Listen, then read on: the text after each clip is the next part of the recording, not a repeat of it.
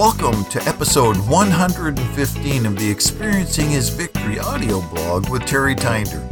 This is the place where I read the blog so you don't have to. Today I'll be reading Who You Are in Christ. You are a person with a new heart from experiencinghisvictory.com, where we're pursuing life as God intends it to be. I'm sure you've heard the verse from Jeremiah 17:9 that tells us how wicked our hearts are. It reads, "The heart is more deceitful than all else and is desperately sick. Who can understand it?" There are major theologies that teach the utter wickedness of mankind and their inability to even come to God. Some even proclaim that the hearts of Christians are wicked. Maybe you think your own heart is wicked and evil. And if you've accepted Jesus Christ as your Lord and Savior, I have good news for you. God has given you a new heart. Your heart isn't wicked. It's new.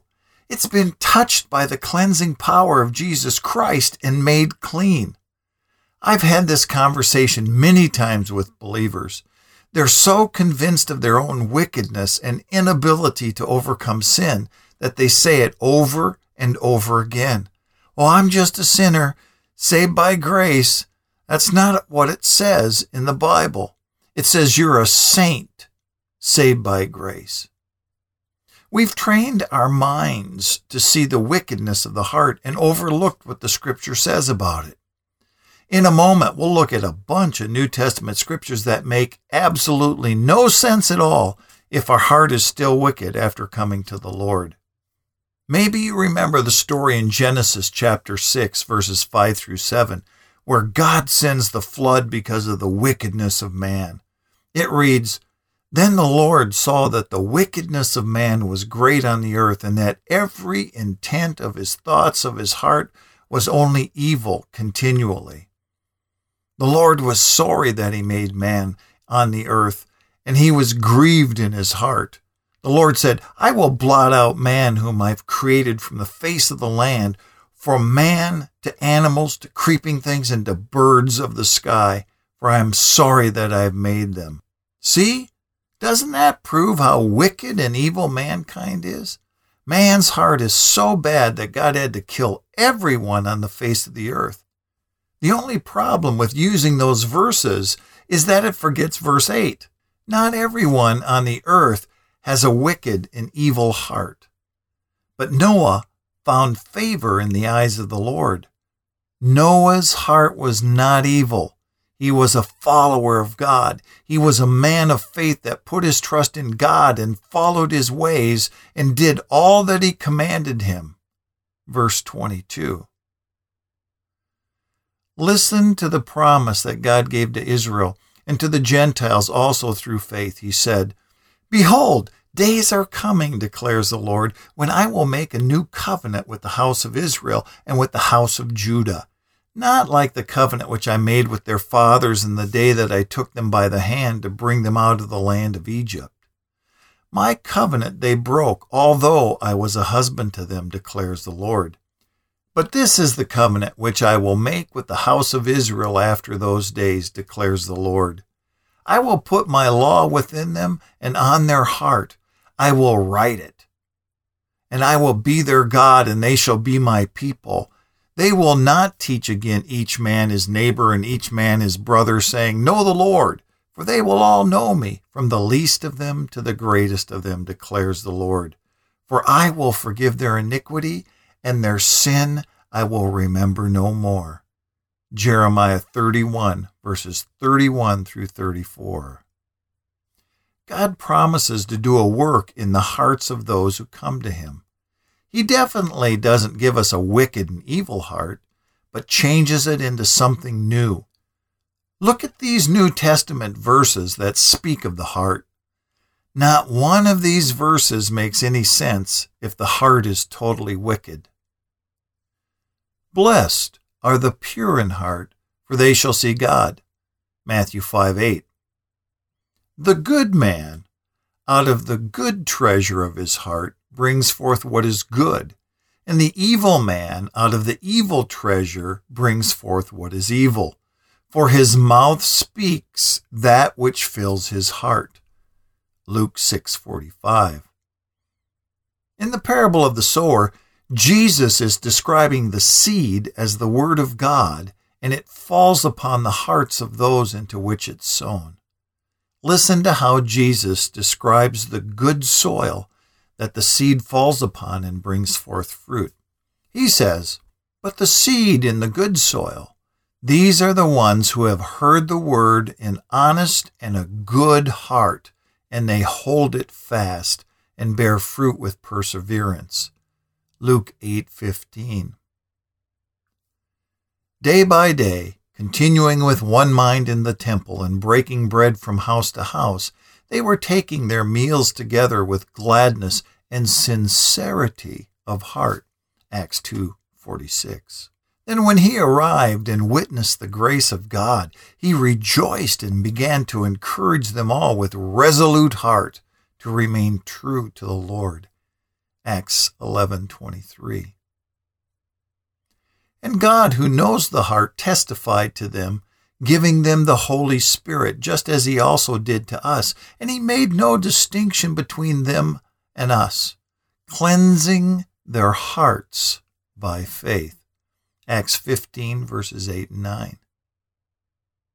And hope does not disappoint, because the love of God has been poured out within our hearts through the Holy Spirit who was given to us.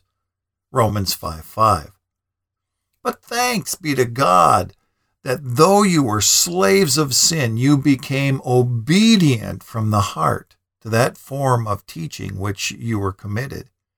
And having been freed from sin, you became slaves of righteousness. Romans chapter 6, verses 17 and 18. But what does it say? The word is near you, in your mouth and in your heart. That is the word of faith which we are preaching, that if you confess with your mouth Jesus is Lord and believe in your heart that God raised him from the dead, you will be saved. For with the heart a person believes, resulting in righteousness, and with the mouth he confesses, resulting in salvation. Romans 10, verses 8 through 10. For God, who said, "Light shall shine out of darkness," is the one who has shone in our hearts to give us the light of the knowledge of the glory of God in the face of Christ. 2 Corinthians 4, verse 5. Because you are sons, God has sent forth the Spirit of his Son into our hearts, crying, "Abba, Father." Galatians 4:6. For this reason, I bow my knees before the Father, from whom every family in heaven and on earth derives its name, that he would grant you, according to the riches of his glory, to be strengthened with power through his Spirit in the inner man, so that Christ may dwell in your hearts through faith, and that you, being rooted and grounded in love, may be able to comprehend with all the saints what is the breadth and the length and the height and the depth, and to know the love of Christ, which surpasses knowledge, that you may be filled up to the fullness of God. Ephesians chapter 3, verses 14 through 19. Speaking to one another in psalms and hymns and spiritual songs, singing and making melody with your heart to the Lord. Ephesians 5:19. And the peace of God, which surpasses all comprehension, will guard your hearts and your minds in Christ Jesus. Philippians 4:7. So as those who have been chosen of God, holy and beloved, put on a heart of compassion, kindness, humility, gentleness, and patience. Colossians chapter 3, verse 12. But the goal of our instruction is love from a pure heart and a good conscience and a sincere faith. 1 Timothy 1:5. Let us draw near with a sincere heart, in full assurance of faith, having our hearts sprinkled clean from an evil conscience and our bodies washed with pure water. Hebrews 10:22. It's time to believe the Word of God and recognize that your heart has been touched by the power of Jesus Christ and that it's no longer evil. Combine the above verses and it tells you that your heart is pure, honest, good, sincere, resolute, cleansed, filled with the love of God, is believing, has the light of the glory of God in the face of Christ, has the Spirit of God abiding in it, has Christ dwelling in it, sings and makes melodies, is guarded by God's peace, is compassionate, kind, humble, gentle, patient, and sprinkled clean. I sure hope you don't need any more evidence that when you come to Christ, you get not only a new nature, you get a new heart. If you struggle with the idea that your heart is evil and you feel that your heart is your enemy, then I encourage you to listen to this again and again until it begins to sink in that your heart has changed and you can begin to let good things flow out of your good heart. Hey, are you looking for a community of believers who are longing for all that God has available and are pursuing Him with a passion? Do you want to have insights into the invisible barriers that are standing in the way of your spiritual growth? What steps you can take to gain the freedom and healing you desire? A library of resources that focus on the practical aspects of healing and deliverance? Monthly live training and Q&A sessions? Video courses focusing on specific areas of healing and deliverance? Encouragement and support in your walk with Christ? Then I want to encourage you to head over to the Experiencing His Victory Academy. It's our 3-tiered membership site that includes both free and paid memberships. In the Academy, you'll find a premium course called Healing Your Broken Heart. And what it does is it takes you through the steps of how to heal the wounds in your heart. I'm also adding new videos each week for a couple of courses. The first one's called 30 Days to Knowing Who You Are in Christ, where we study what the Bible says about who you are when you come to Christ.